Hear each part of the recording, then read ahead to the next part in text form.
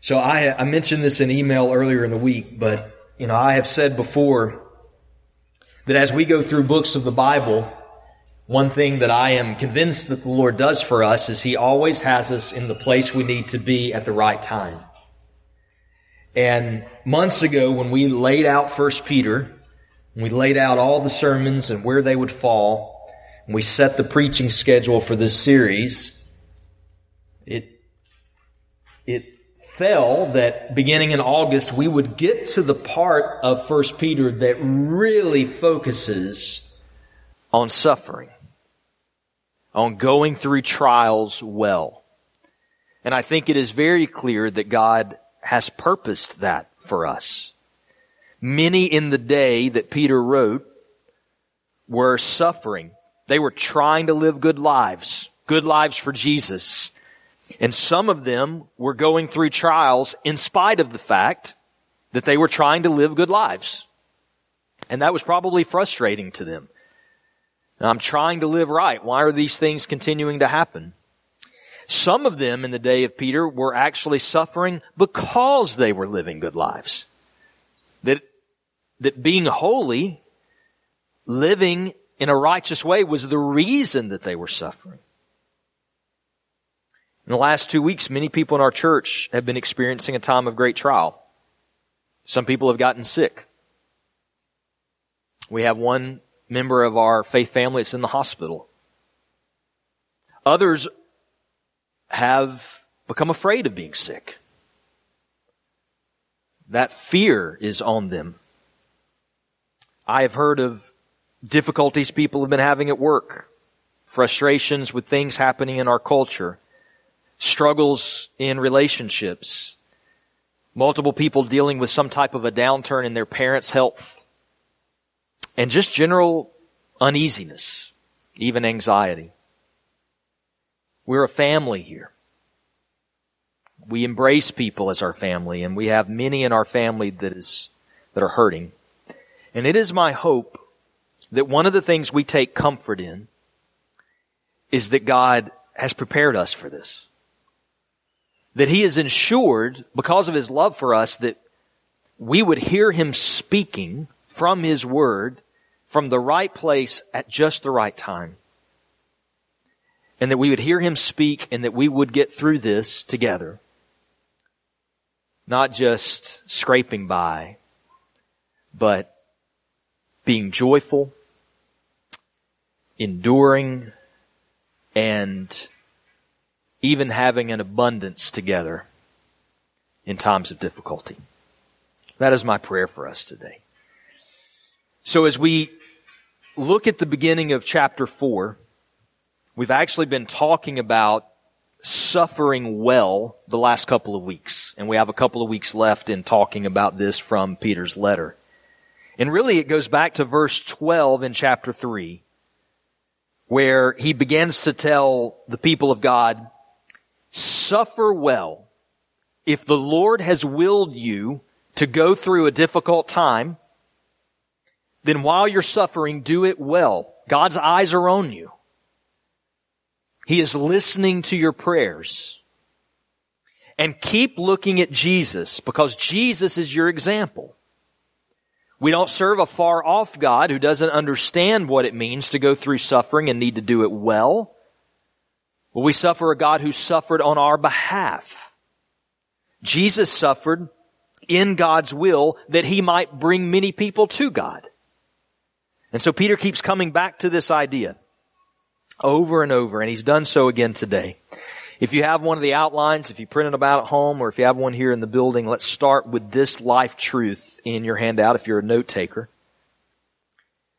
To live as Christ lived, which is what I think Peter is pushing us toward, to live as Christ lived, including suffering well for the glory of God and the salvation of others, this requires not behavior modification, but rather transformation of our mind. I'll say it again. If we're going to live as Christ lived, which includes suffering well when God wills it, for His glory and to bring others to Him, if we're going to do that, it is going to require of us not that we have behavior modification, but that we actually have a transformation of our mind. So I want you to see what Peter said there in the very first verse of chapter 4. Since therefore Christ suffered in the flesh, arm yourselves with this same way of thinking. When I say that in order for us to be obedient to that verse, in order for us to be obedient to what Peter's been saying for a couple of weeks now, which is suffer well, I'm not saying that in order to live that way, to live as Christ lived, that you aren't going to have to exert your will. I'm not saying that you're not going to have to try to obey, because you will. To obey and be like Jesus means you have to try. You have to exert yourself. But what I am saying to you in this life truth is that the primary way that we see the life of Jesus manifested in us and in our own life is not simply by altering our behavior. You're not going to see the fullness of Jesus in your life simply by making a list of things that you need to do better or things that you need to stay away from. In order to really see the life of Jesus coming through your life, the key is you're literally going to have your mind changed divinely. And I think that's what Peter is saying here when he says, arm yourselves with the same way of thinking. This is a reminder back to verse 18 in chapter 3. For Christ also suffered once for sins, the righteous for the unrighteous, that he might bring us to God. And then he says, since Christ has done this, since Christ has suffered in the flesh, you now, church, arm yourselves with the same way of thinking. You and I act out of our heart and our mind. We don't act randomly. We sometimes think we do, but we don't. What we do comes from what's in us. And it comes from how we think. We act on what we think. We act on how we think. And so Peter is calling us to think about our lives, and in particular to think about how to go through suffering the way Jesus did. That we need to have that mind, because that's what we're going to act out of. If we think the way we want to think, we won't be like Jesus, no matter how much we try to alter our behavior. We need a mind like Christ. And what we see from Jesus is an approach to suffering that says, while I don't necessarily want this cup, as he prayed in the garden, Father, if this cup could pass from me, let it. Well, I don't particularly want this cup, Father, if you're giving it to me, let me use this time to draw close to you. Let me use this time to obey you. Let me use this time to maybe even bring people to know you. That was the attitude of Jesus. So, we face suffering every single day. We're in a season where it's very pronounced in a particular way, with illness in the world. But even if that wasn't there, we face suffering every day. Maybe it's, I'm trying to do good, but my spouse is going through something really, really difficult, and I don't know even how to begin to address that. I don't know how to address how they're acting toward me or toward others. Maybe it's, I'm trying to do good, but my boss is not fair to me. No matter what I do, my work life and career just doesn't seem to get better. Or maybe it's my business. I'm trying to do good, but my business is struggling. Maybe it's I'm trying to do good, but my family is sick. Or I'm trying to do good, but I am overcome and overwhelmed with fear that I'm going to get sick. Every one of us, if I was to make this statement, I'm trying to do good, but I feel like my life is in turmoil because of blank.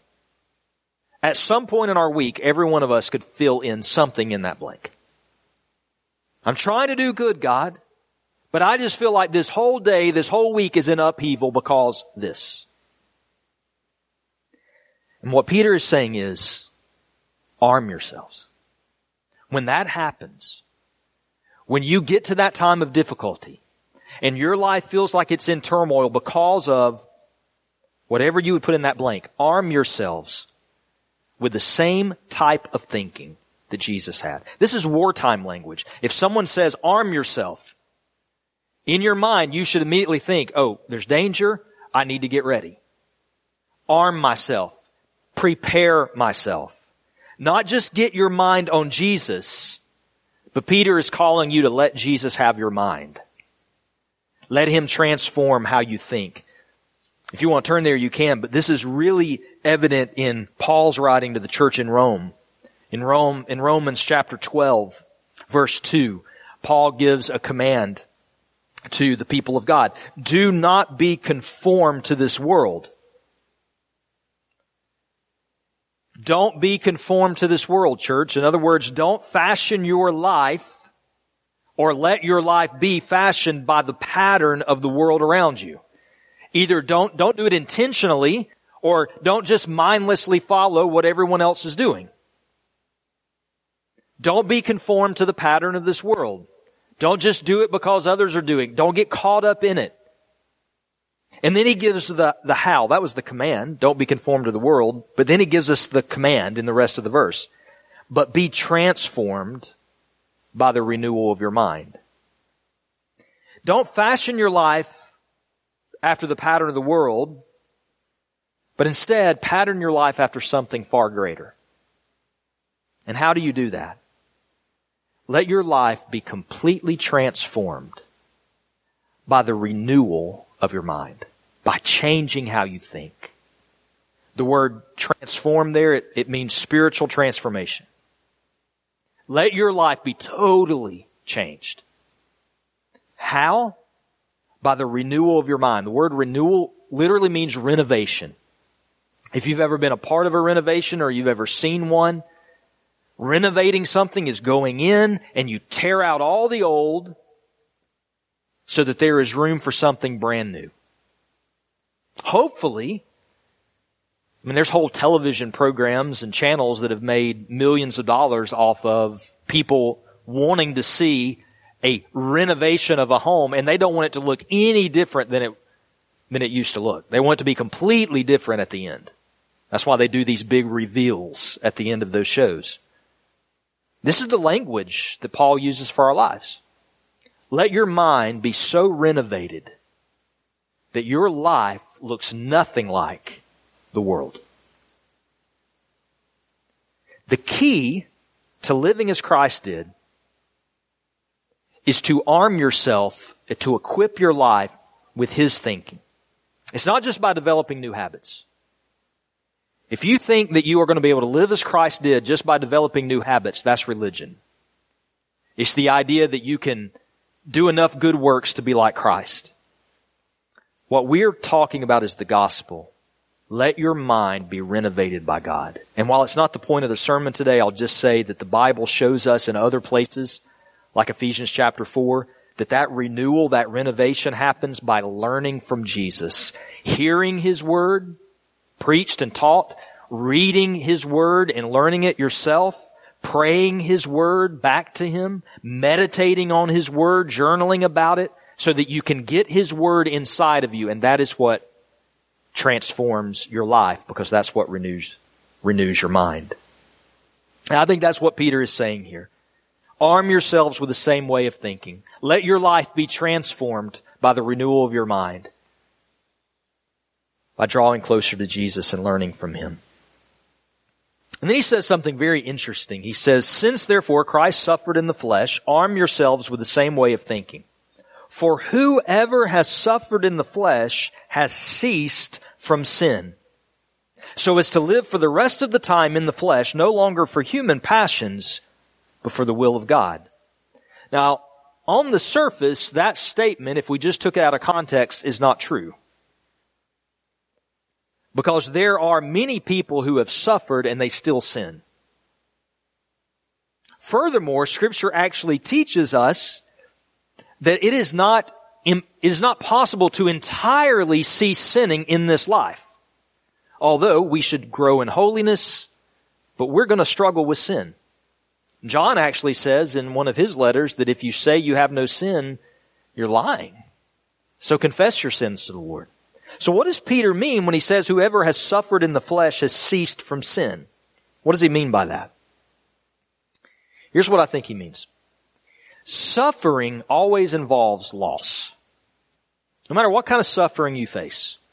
If you're suffering, it involves you losing something. Maybe you lose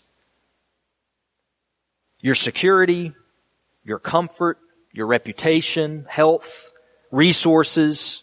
Maybe it's just that you lose the ability to do things the way you want to do them. But suffering always involves some type of minor temporary pain or some type of extended pain because it means you got to give something up. And what I think Peter is saying here is that people who have counted the cost of following Jesus, people who have said, I know that if I follow Christ, I'm going to suffer, at times in God's will, even in ways that the world's not suffering.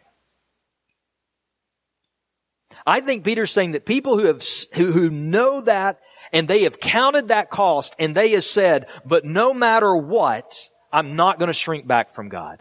I'm going to persevere. I'm going to keep going. I'm going to try to have the mind of Christ. I'm going to obey Him. Even if it means that I can't do what I want to do all the time. Even if it means I'm going to suffer some kind of loss, I'm going to follow God. I think what Peter is saying is that is evidence that you have been saved. That is evidence that you have made a clear and clean cut from sin. You have ceased a pattern of life that is sinful. Because you have chosen to suffer as Christ did. In your outline, further explaining this, I think suffering well is a work that comes from faith. And it strengthens us to be more fruitful disciples. I think what Peter is saying is that suffering well is a work that comes from faith and strengthens you to be a more fruitful disciple. You don't have to turn there, but I have pointed to you many times in this church to Mark chapter 4 and the parable of the 4 soils. And I've even said to you before that I think it is, based on Jesus' word, the most important parable that He ever told. And I actually think that every believer should study well the parable of the 4 soils and the explanation of it in Mark 4 because it shows so much about life. But in that parable of the 4 soils, Jesus says that there are 4 types of human hearts. And He equates those 4 types of human hearts to 4 different types of soil. And then He says that the Word of God is like a seed being thrown out. And every time the Word of God goes out in reading and preaching and sharing and listening, whatever it may be, every time the Word of God goes out, it falls on one of these 4 types of hearts or one of these 4 types of soil. 3 of them are unfruitful. Nothing ultimately is produced out of it. 1 is very fruitful. And one of those 3 unfruitful hearts is called rocky ground. And Jesus, when He explained the parable, He said, rocky ground, that is people who hear God's word and their immediate response is, yes, that's what I want. He says they receive it with joy. They come down, they speak to someone, they pray at an altar, they make a decision in their seats. They say, I'm going to follow Jesus. That's what I'm going to do. And they do that with joy. They go tell other people that that's what they're going to do. But then Jesus says what happens is eventually a trial comes. A persecution comes on behalf of the word. In other words, at some point, the cost of following Jesus is made real to them. It's going to cost me something if I do this. And Jesus says they shrink away. They fall away. They fall away because following him was going to cause them to suffer, and it was going to be hard. And they were going to have to transform away from the pattern of life they were used to. And therefore, they didn't want to follow Jesus. The disciples who are good soil, they know sometimes they're going to suffer even though they do good. Disciples who are good soil know sometimes they're going to suffer because they're doing good. But they still follow Jesus. They arm themselves with his way of thinking. They're going to take the loss. They're going to suffer well because they know God has brought them to that place and God's going to take care of them. And what I think Peter is telling us is that disciples who do that kind of obedience is going to lead to much fruit because they have ceased from the power of sin. They have cut themselves off from their old way of life. That old way of life no longer has power over them. Because I keep using this term suffer well, I just want to pause for a moment. In your outline, I want to remind you some of the ways that Peter has described what it looks like to suffer well. We're not going to spend a lot of time on these. We're just going to walk through them. I just want to remind us what it looks like, according to Peter, to suffer well. Number one, you will keep your honorable conduct even when you're slandered. Chapter 2, verse 12. You will still behave well in front of a world that is slandering you. That is suffering well. Number two, you are submissive even to those who are unjust. Chapter 2, verse 18. We've talked about many times, it doesn't mean that you submit to sin. You never do that. But there are times where you will submit to someone who is unjust and unfair. But you will do so because you are suffering well for the glory of God. Just like Jesus did. You entrust yourself to God and do good even when you're suffering. You give yourself over to God. You entrust your soul to Him and you keep doing good. Chapter 2, verse 23, and then we're going to read it again in verse 19 in chapter 4. And suffering well means you don't repay evil for evil, but rather you bless people. Chapter 3, verse 9. Someone's evil to you, you don't pay them evil back. Rather, you ask, how could I bless this person? That is suffering well, according to Peter. And then finally, what he's going to introduce to us today. Suffering well means you are holy, even if it results in earthly pain. That you are willing to live holy lives, even if it results in some type of earthly loss. And that's really the focus of the rest of this writing today that we're looking at from chapter 4. I want to remind you of how I always define holiness. I always tell you that holiness involves two things. One, being separated from something, and two, being dedicated to something. Holiness is being separated from that which is common and worldly and sinful so that you can be dedicated to the glory of God and to the cause of Jesus. Those two things together is what holiness is. And suffering has an impact on our personal holiness, I think in two ways. One, suffering can actually reveal to you how well you are doing in living a holy life. It can actually show you that. One of the benefits of a trial, one of the benefits of going through difficulty, is that it often reveals to you things that you would not have seen otherwise.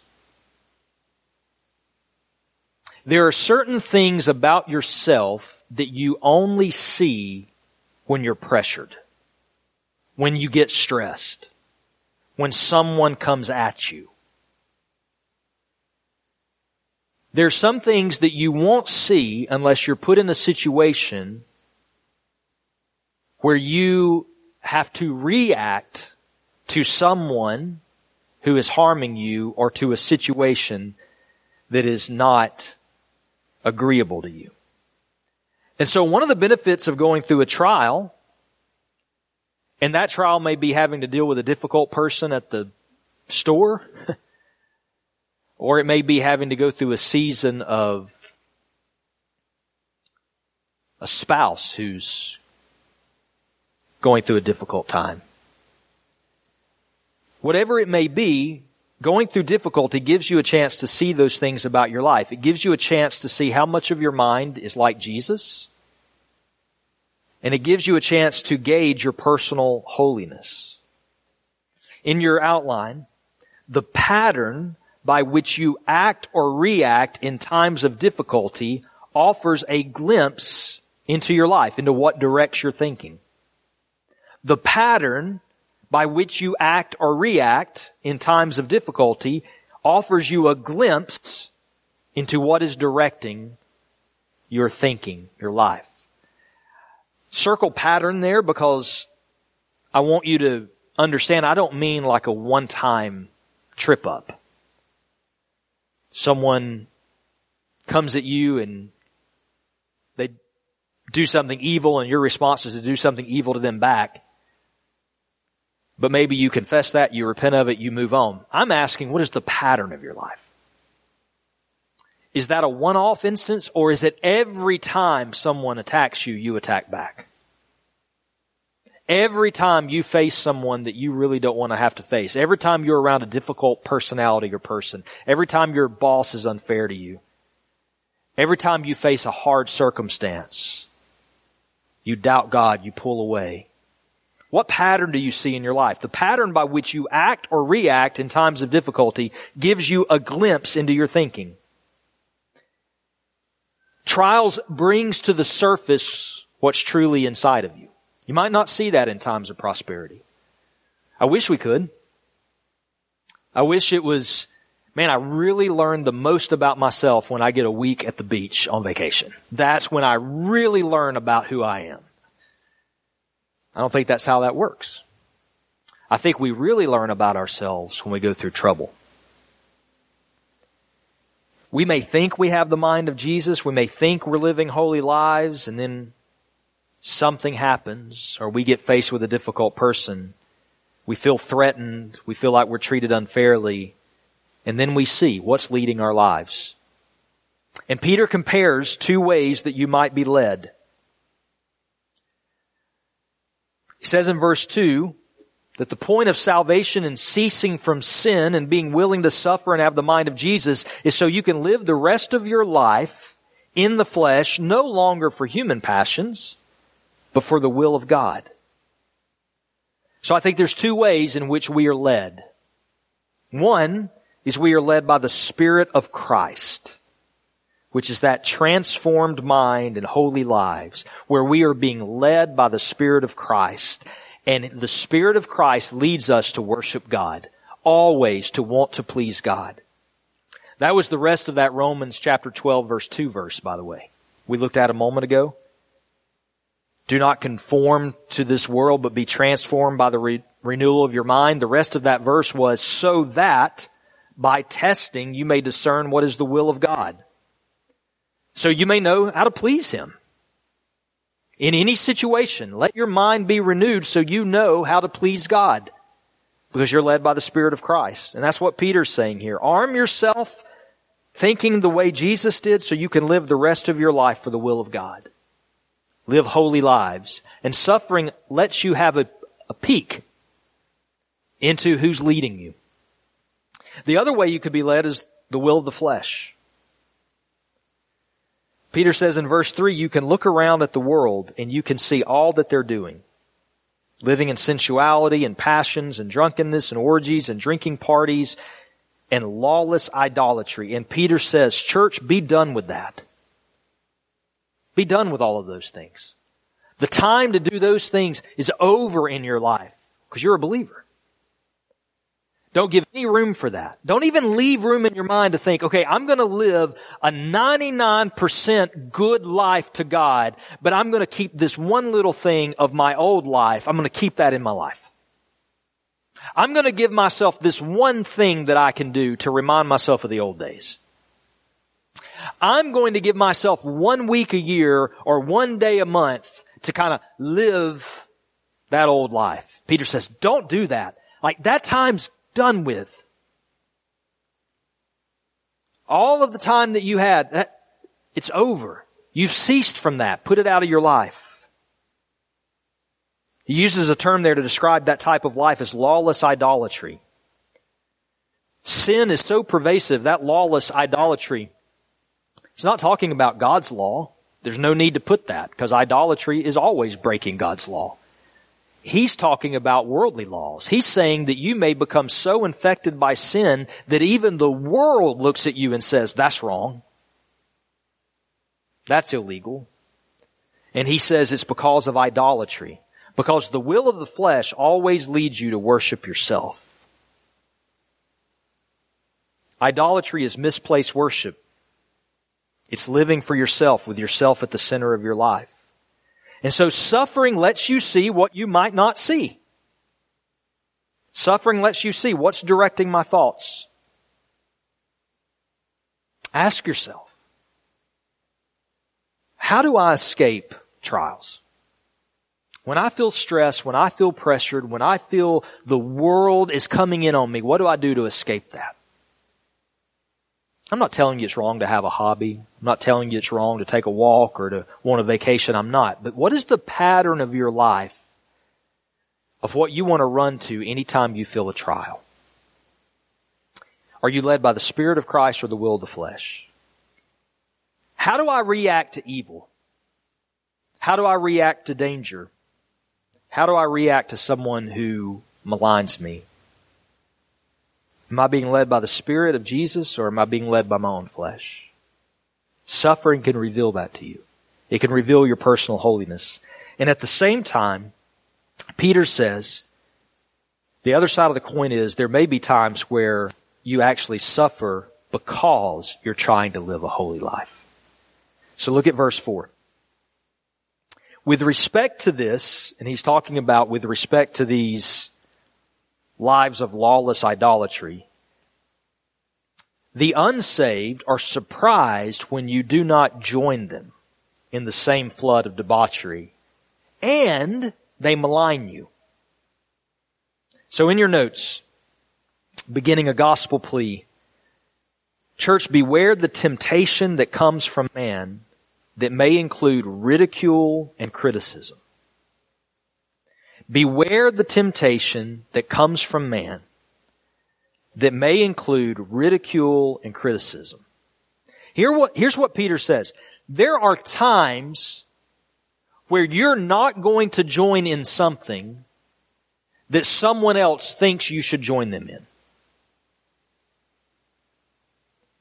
You're not going to do something that someone else wants you to do with them, and the reason you're going to refrain from it is because you know it's not godly. And that's going to surprise them. And they might criticize you for it. They might ridicule you for it. They might abuse you for it. You're trying to be holy, and they threaten you because of it.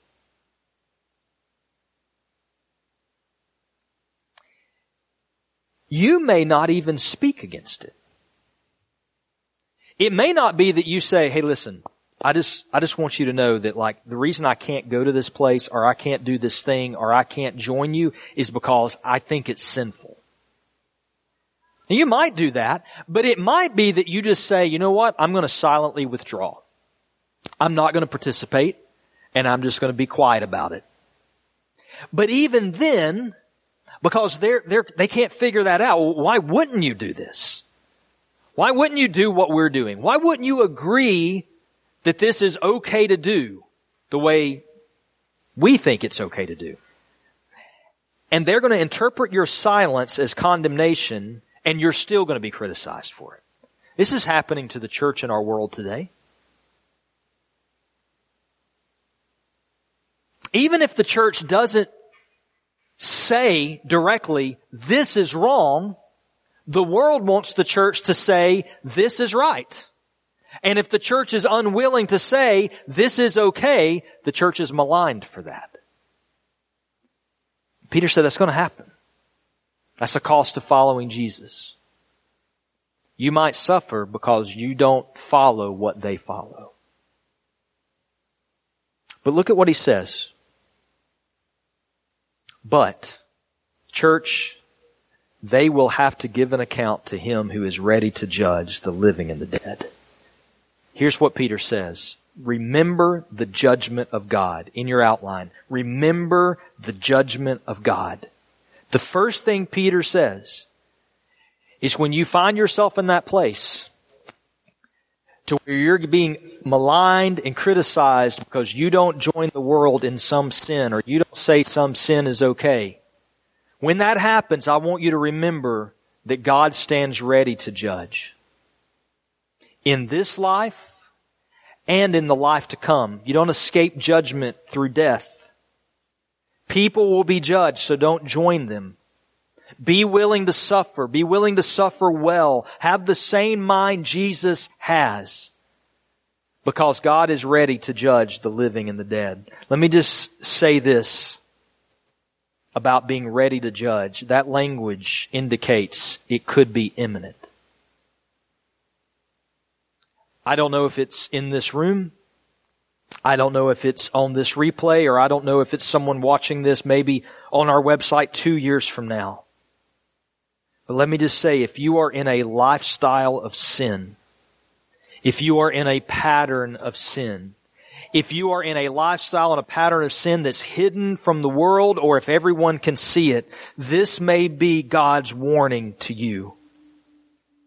Judgment is always imminent. I've said this to us before, but when we are doing things that are wrong and we don't immediately see God's judgment, we're not living in His approval, we're living in His patience. He's giving us chances to repent.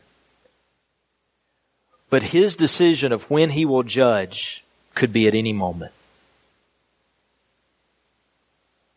So this is a warning to Christians to stay holy even if you suffer. It is warning for Christians to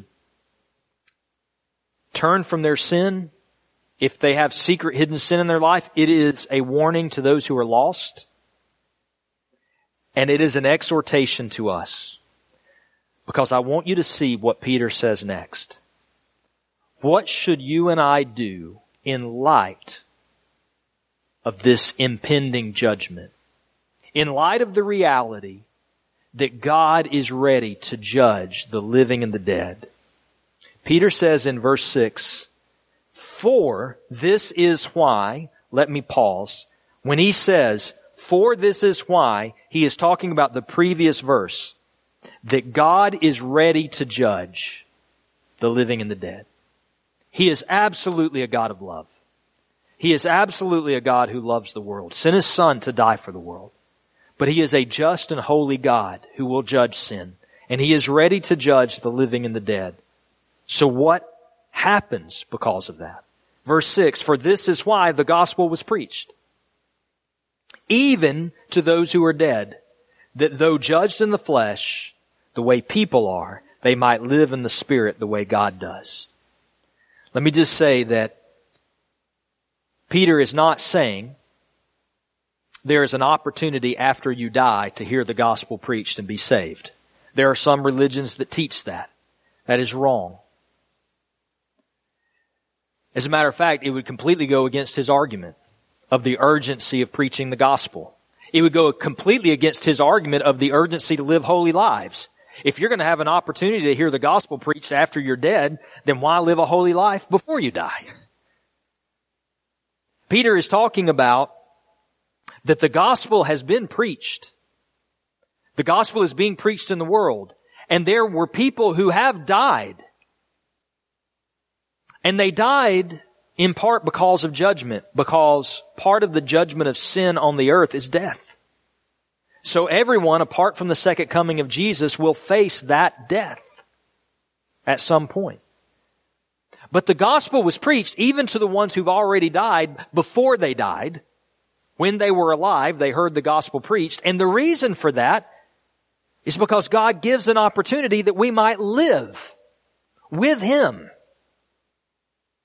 We might be with Him in the Spirit and one day have resurrected bodies and live forever.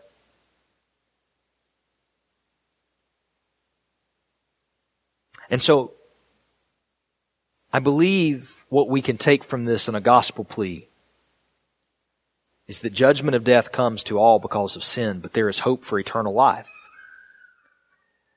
If you're an unbeliever, believe Jesus and repent. If you're a believer, preach the gospel.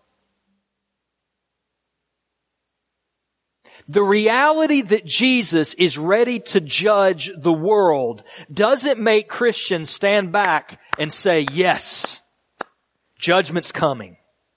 It makes us step back and say, I've got to preach the gospel. Because judgment is imminent. It's imminent. God can judge any moment. So I need to preach. I need to share. I need to tell people about Jesus. In your outline, we preach the gospel. That's the response. We do that by imploring people. That's your first outline, first blank there. Implore. We preach the gospel by imploring people. I get that term from 2 Corinthians chapter 5 verse 20, where Paul says, we implore you on behalf of Christ, be reconciled to God. That word, the closest word we have to it is beg. I beg you, come to Jesus. I beg you to believe the gospel. Because the judge is at the door. Judgment is imminent. I implore you, be reconciled to God through Jesus. Sometimes imploring may include warning people with tears. Sometimes this may include warning people with tears. When we implore people to come to Jesus, that's often going to be involving a warning about judgment. But church, I think our warnings should always be with tears. Jesus wept over Jerusalem because they wouldn't listen. If you and I are warning of judgment, it should not be in arrogance. It should not be in scorn. It should not be in anger. It should be in tears.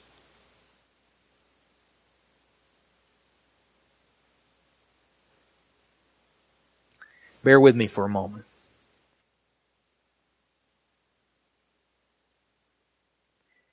Every person you encounter,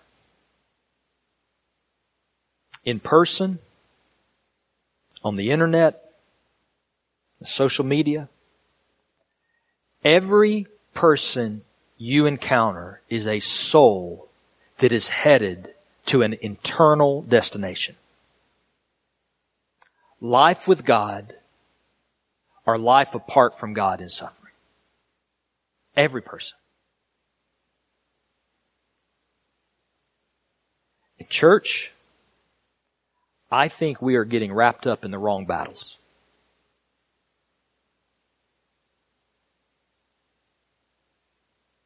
Please hear what I'm saying. I'm not saying there's not right and wrong in the world. I'm not saying there are some viewpoints that are not better than others or more wise than others. But conservatives are not your enemy. Liberals are not your enemy. Those who think you should get a vaccine are not your enemy. Those who think you shouldn't get a vaccine and you should not listen to people who are saying you should, they are not your enemies. People who think differently politically than you do are not your enemies. People who think differently about the pandemic than you do are not your enemies. Sin, Satan, and death are your enemies. And judgment is imminent. And every person you encounter is a soul who's going somewhere.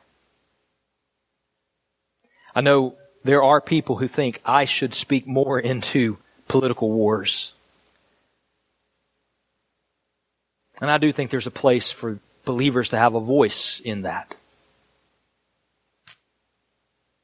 I think God deems some people to work in that avenue, in that realm, to help. He tells us, seek the good of the place that I've sent you, because in its good, you'll find your own good.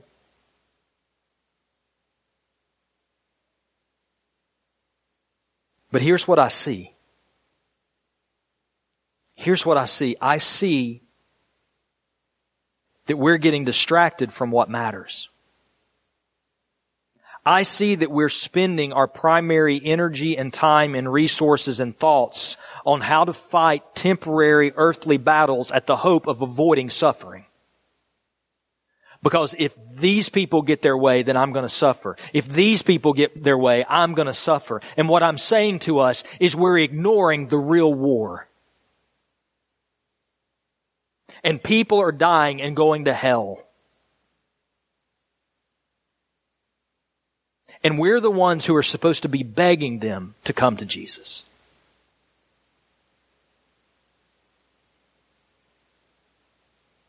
We are not called to try to bring people to our way of thinking. We are trying to bring people to Jesus' way of thinking. They don't need to have our mind. They need to have His mind. In this opening passage we read this morning, in verse 18 in Psalm 31, the prayer is, let lying lips that arrogantly speak against the righteous in proud contempt be silenced. Yes to that prayer. But in a New Testament sense, I believe the primary way we're supposed to hope that those lying lips are silenced is because they come to know the gospel and they begin to praise and worship Jesus.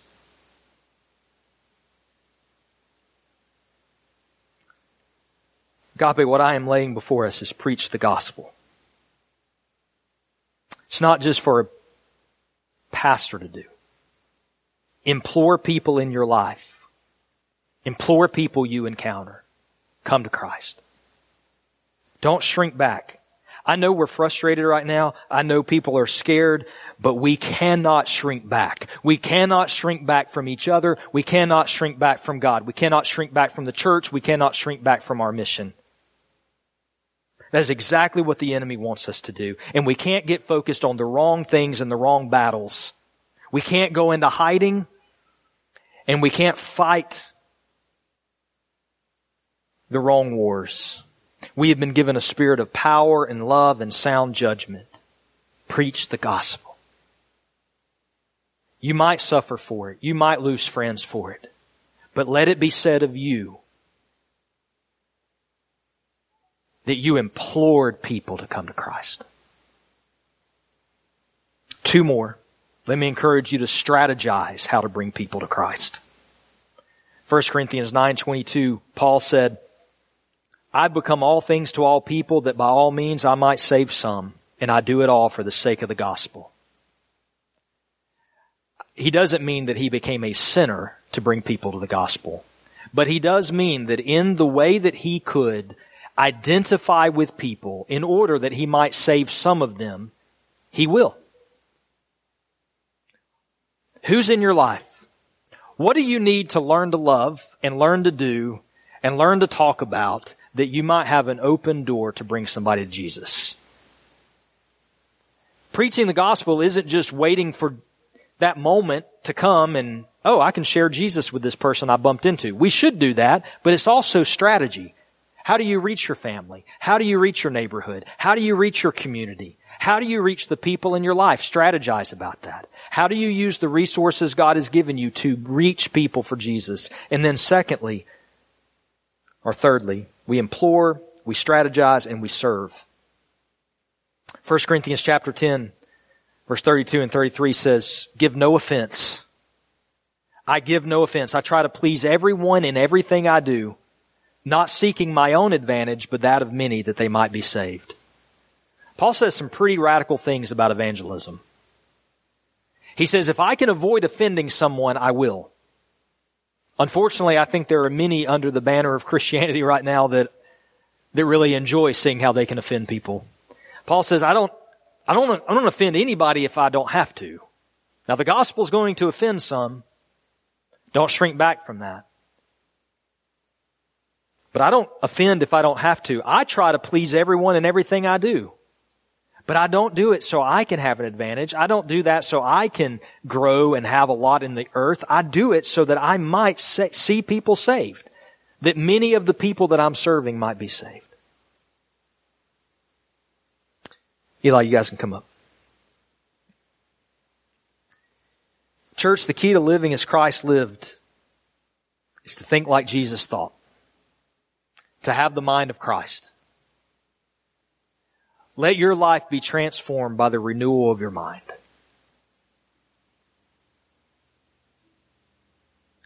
If you are willing to count the cost and follow Jesus, even though you're going to suffer because of it, it's evidence that you have ceased from sin, from the power of sin.